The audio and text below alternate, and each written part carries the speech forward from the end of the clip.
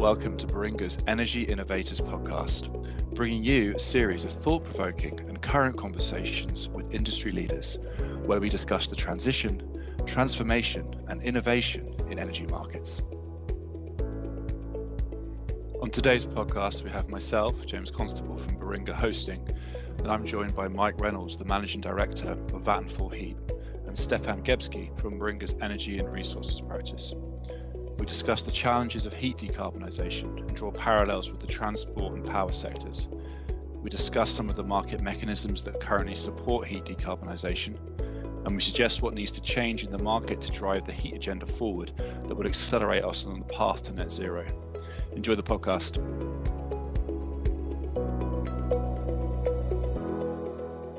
Mike, Stefan, thanks for joining us today. Mike, could you just kick us off by giving us an intro about yourself, Vatenfall, and what you've been up to in the market? Thanks, James. Great to be invited. Thank you. Mike Reynolds, I am the Managing Director of Vatenfall Heat UK. Vatenfall is the fifth largest energy company in Europe, a Swedish state-owned utility. We've got a core purpose and a mission to deliver fossil-free, climate-smarter living within a generation. It sort of drives everything that we do. And we're also the largest operator of district heating in Western Europe, with 1.8 million customers served across our networks. And I think we have over 50,000 new customers every year, which is, for context, more than the entire UK market adds every year. So fast growing business in district heating. We set up in the UK to deliver smarter, climate friendly district heating. The market's been going big, and we decided 2018, there was the beast from the east was in town in March 2018, and we set up a heat business. And since then, we've gone from strength to strength. We've won some projects. We're into delivery and construction at the moment, and really starting to ramp up now as we go into our third year.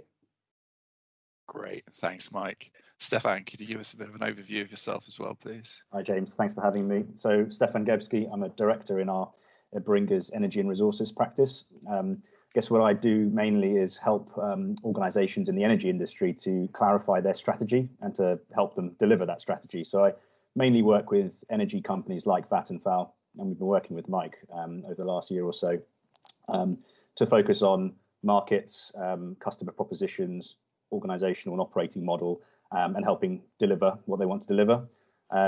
So in addition to energy companies, also a lot with developers, investors, and increasingly users of energy, so large corporates in particular who have set themselves relatively ambitious decarbonisation targets, so net zero by a certain date. So we've been working with them to, again, clarify the strategy and specifically how to actually execute that, because often it's a myriad of solutions across power, heat, transport, and often heat is the issue that they struggle with the most. So thanks very much for having me. Great, thank you both. Thanks both for coming on. This is going to be a very interesting one. Today we're going to be having a conversation about decarbonisation of heat. As you were just saying, Stefan, that isn't something that's necessarily talked about enough. It's definitely a massive challenge and a very difficult one. So I think it would be great if we can give our listeners an overview of the heat market, what's going on in that space at the moment. The headline target the UK has set is net zero by 2050, which is a legally binding target. It requires decarbonisation across power, transport and heat. I think power is the one that's probably seen the most progress and the most government support. I think, Mike, you probably agree with that. It's probably one where now we've seen the most progress in terms of decarbonisation. Transport is now on the journey and probably likely to accelerate pretty quickly over the next decade. Heat is one where there have been some gains through efficiency, but ultimately I think it's probably lagged the other two in terms of real tangible progress. I think that the sort of main ways of decarbonising heat, it's not easy. So some of the main ways, and keep your thoughts, are getting a clean fuel in place of a fuel that is a fossil-based fuel, so gas and diesel. Luckily, we're not quite on diesel anymore. We're now more of a gas economy. But cleaning the fuel is one way. Heat pumps is probably the other way. So devices in buildings that rely on clean, renewable electricity to heat the home or heat a building, and district heating, which is obviously the area that Vattenfall know the most. Those are probably the kind of three main ones. Keen for your thoughts, Mike, on where you see probably the focus needing to be, and where you guys have sort of started off, I guess, because district heating has probably been the main one.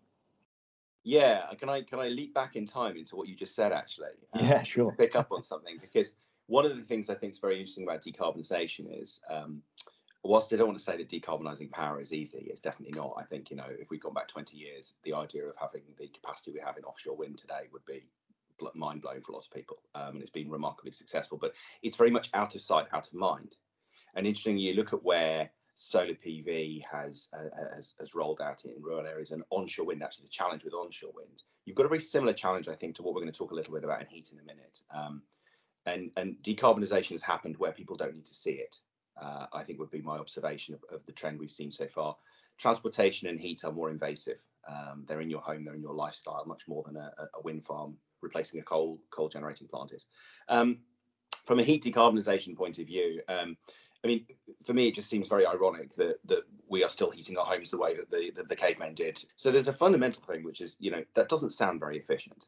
So I think when we talk about decarbonisation of heat, what I think Vattenfall is very keen to do is to look at the most efficient and the most cost-effective, like whole life cost way of decarbonising heat.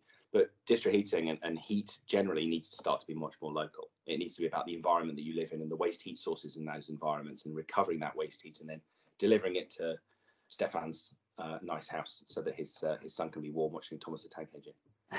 Thank you very much. No, that's very helpful. And just to kind of frame heat in the challenge a little bit more, I guess, Mike, because heat is actually probably the biggest single contributor to certainly the UK's carbon emissions. It's 37% of emissions last year, and that's more than both the power sector and transport on its own. The issue we have is we are very locked into a gas system, and gas boilers essentially contribute.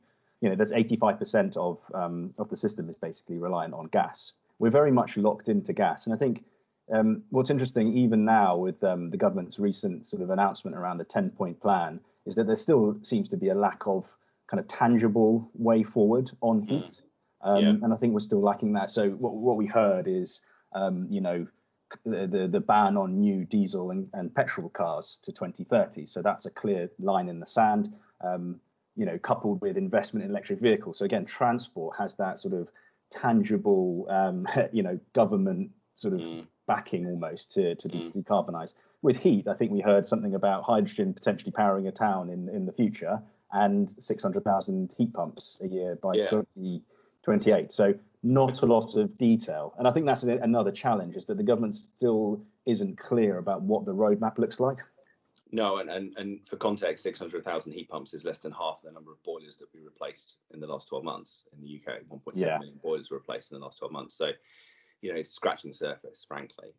If you were to take a step back and sit on the politician side of the table, which I do think is really important here, there's an unbelievable amount of noise about electric vehicle on the market.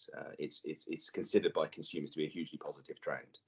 And one of the biggest things that's driven that is the debate, not actually interestingly about climate change, which I think a lot of people do care about, but it's considered to be, for a lot of people, sort of tomorrow's problem. The thing that's driven the drive on electric vehicles has been air quality. And certainly if you look at London and you look at the tightening of air quality restrictions, and it's happening across cities up and down the UK, I think the move to electric vehicles is very much about my daughter's drop off at school and the studies that have been done on particulates and harmful emissions that our kids breathe in. I mean, in London alone, the GLA said that 10,000 deaths a year can be attributed to poor air quality. So people are dying because of poor air quality. That needs to be spoken about a lot more than I think it is. And I think in the context of that, I think there's a misconception that that's all because of transport. It isn't. Transport's only about a third of the cause of that. Part of it is also construction, but a big part of it is boilers. And it's the particulates from boilers and the emissions from boilers that are causing bad air quality. So I think there's the challenge is that the government haven't got the market and the consumer market particularly to understand the connection between the way that you heat your homes and the broader environmental impact. I think that's the first point I'd make. The second challenge, I think, then is that if you haven't got that sort of confidence that your policy is going to be supported, if you were a politician, would you be going out with something like that right now in the middle of a coronavirus pandemic? You're trying to lead the country forward. So I think, whilst I do think there's an opportunity to be bolder, I do think that, you know, Vatenfall is very committed to actually supporting the government on the decarbonisation journey. And I think that we need to be careful about whacking. That's not the game here. I think 600,000 heat pumps would be fantastic. But we'd obviously love to do more than that. Great, thanks guys. So just to jump in, quickly summarize there. So what we're not seeing though is necessarily customer pull to request almost these propositions to be delivered into the market. So where's the need, where's the demand coming from? The technology's there. You seem to be certainly pretty clear on why we need to do it. What do you think needs to happen in the market? What's your view from Vattenfall's perspective? And Stefan, you know, what's our view on what needs to happen in order to get that demand, that pull into the market? I think what needs to happen, as you say, Mike, is dialogue with policymakers around the best way to engage consumers, but also to adopt similar stances that have been adopted in the other sectors, such as transport, around a hard stance on petrol and diesel cars. So we have examples of that coming through already. For instance, a ban on new gas boilers in new builds. That was previously 2025. It's been brought forward to 2023. So that's a positive move, and I think it sets the right tone. The issue there is that that is a fraction of the challenge. The challenge is really the 25 million homes that we have, and the vast majority of those depend on fossil fuel based heat. So whilst there are some good steps being made, I think it's probably not quite at the level it needs to be. And we probably expect that to come through. Another train of policy is now around getting EPC standards to a certain minimum level. So I think it's EPC C minimum for all homes by 2023, and then a staggered in the run up to that. Which again is interesting, but I think the interesting quirk to that type of approach is that actually you can get a lot of the way there by just replacing your old gas boiler with a new gas boiler, which gets you a lot of the way from EPC F to EPC C. With some loft insulation. And some loft insulation and some solar panels. So again, it's not necessarily really targeted at the problem, which is heat, which actually, as you say, Mike, does genuinely contribute. And I think the other ones are fiscal. You know, it's I live in a house at the moment. I have a gas boiler. To replace my gas boiler, it's probably, you know, a fraction of the cost of £5,000 to £10,000 to install a heat pump. At the moment, the subsidies are there. There's the grant coming through that will give £4,000 to up to £4,000 to replace a system. At the moment, there's also the renewable heat incentive, but that doesn't help me with the capital outlay from the outset. So I think there are things in place, but I think that they're not necessarily as targeted as I would feel they need to be as a consumer, someone that would consider decarbonising my home. And I think that's the big opportunity, actually. I think when we talk about decarbonisation, we often get lost in the technology debate. You know, I think hydrogen's great. I think we should utilise the gas network and stick hydrogen. I think heat pumps are fantastic. I think district heating's great. And the reality is, the answer is that I think all of them will have a role to play. And I think we need to move the story away from the technology fight and more towards what do consumers and property owners need. I'm moving house at the moment. Stefan, I think you've just moved house, haven't you? Just moved, yeah. Yeah, I'm moving to a rural property. Right, there's a million of these up and down the country. Rural properties on oil. Okay, so where do I go for an answer? There is nowhere. There's literally nowhere to go to say what's the right answer for me. What's the solution? What should I do? Now, I'm a relatively informed buyer, okay, and I'm still scratching my head a little bit and going, oh, I'm not sure what the right answer is here, guys.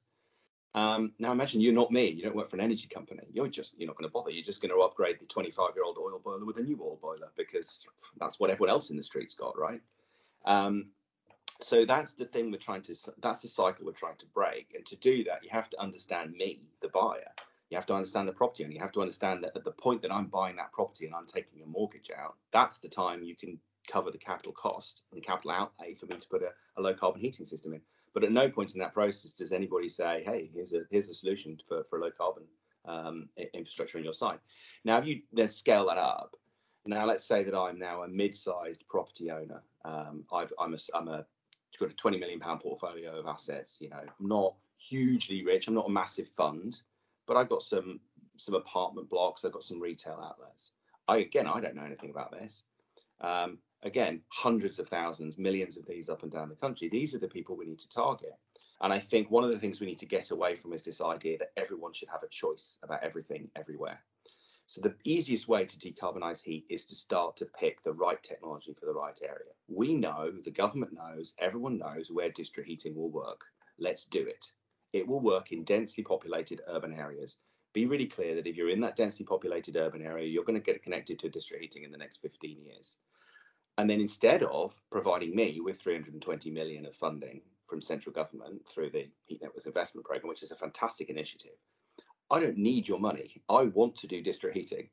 Give your money to the consumers, give your money to the building owners, and incentivize them to connect to my district heating network.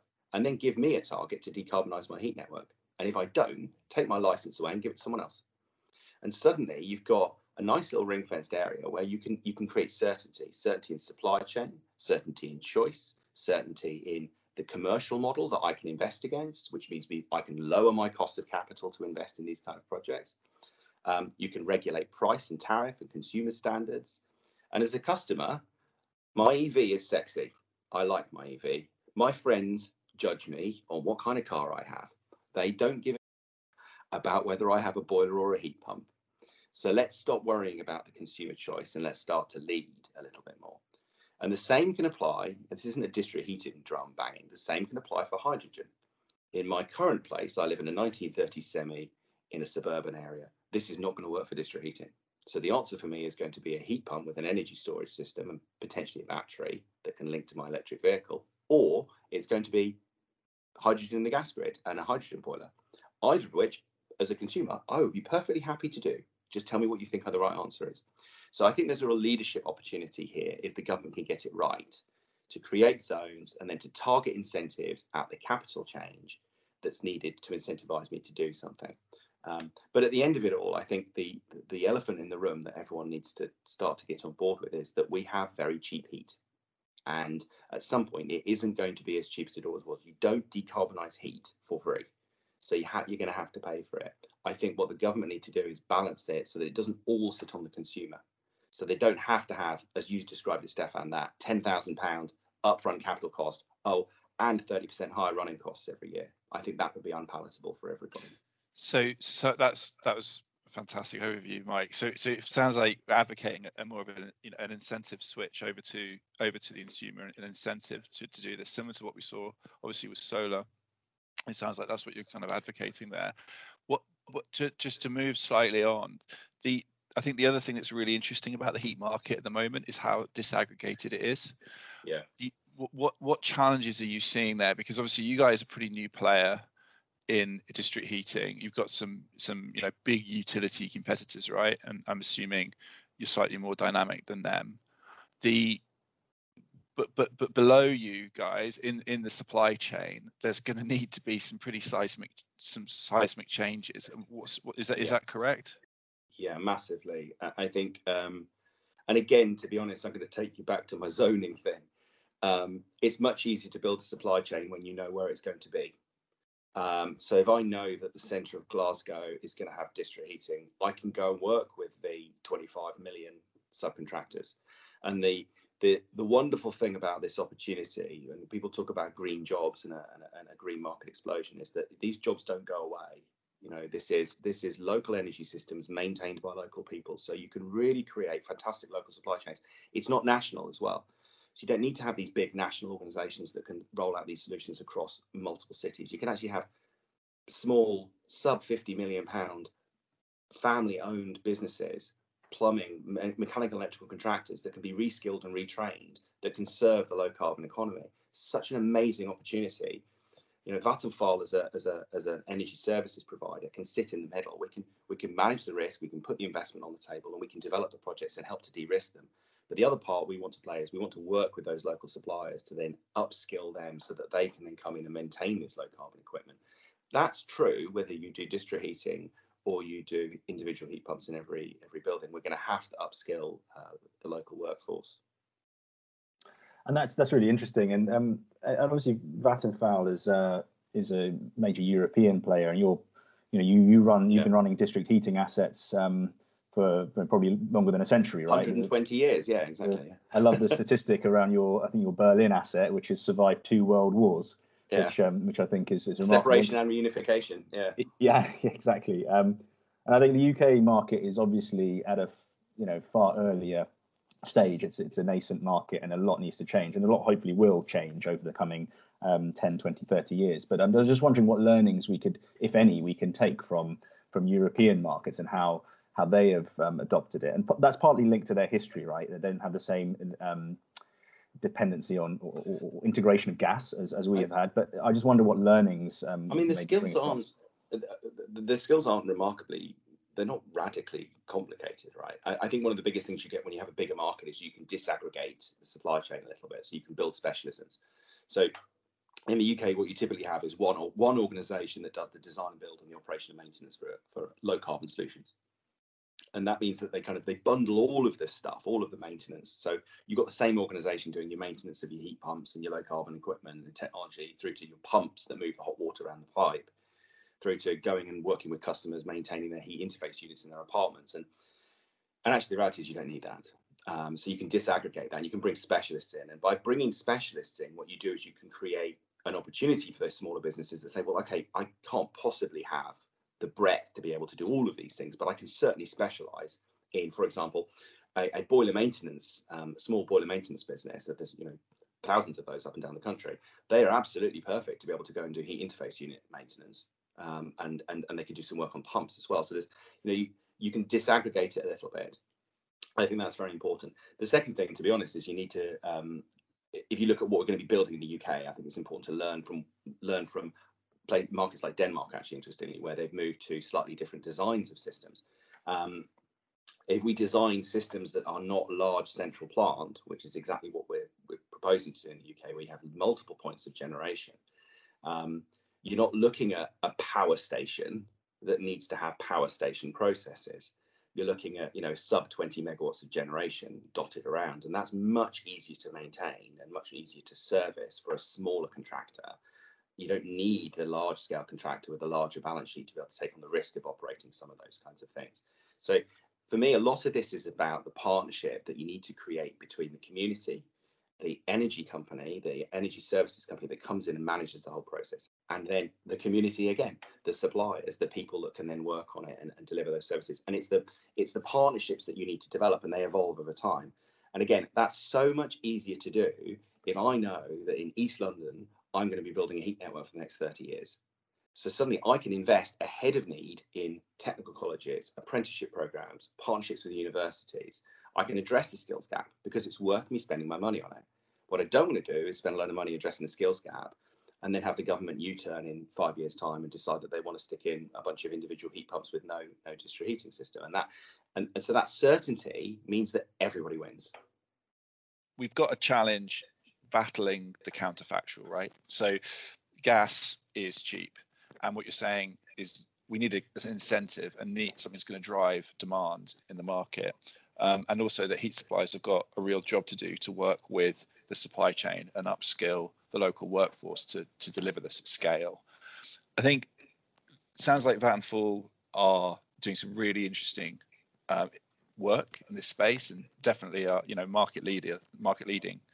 The call to action to really drive innovation in this market, I think if we could just end on getting both of your insights into that, what is it that you would like to really leave our listeners with? So no, I think this is really interesting, and Mike, definitely I agree with what you're saying around there's no one size fits all solution to the decarbonisation of heat problem in the UK, and it would need district heating in certain places, heat pumps certainly to be far more widespread, and probably hydrogen a small or some role in that mix. I think I'd just like to go back into the problem of that's probably the largest bit of the market, the retrofit domestic market that needs to be tackled, and think of even just myself as a potential buyer, and just back to the analogy of to decarbonise my home, I would need to replace my gas boiler with a heat pump, and what I'm faced with is a sort of nearly 10 grand cost. I can going forward, I can get help with the capital outlay. I think what's probably missing is some financing solutions around that, which I think there's probably a gap in the market around how solutions are financed for consumers to make them more appealing. Is helping with the capex problem, and helping with the I guess the basic economics against gas, the gas counterfactual. And on capex, there are interesting things like we probably need to get the solution to be cheaper. I think on gas, what's interesting is you mentioned it earlier.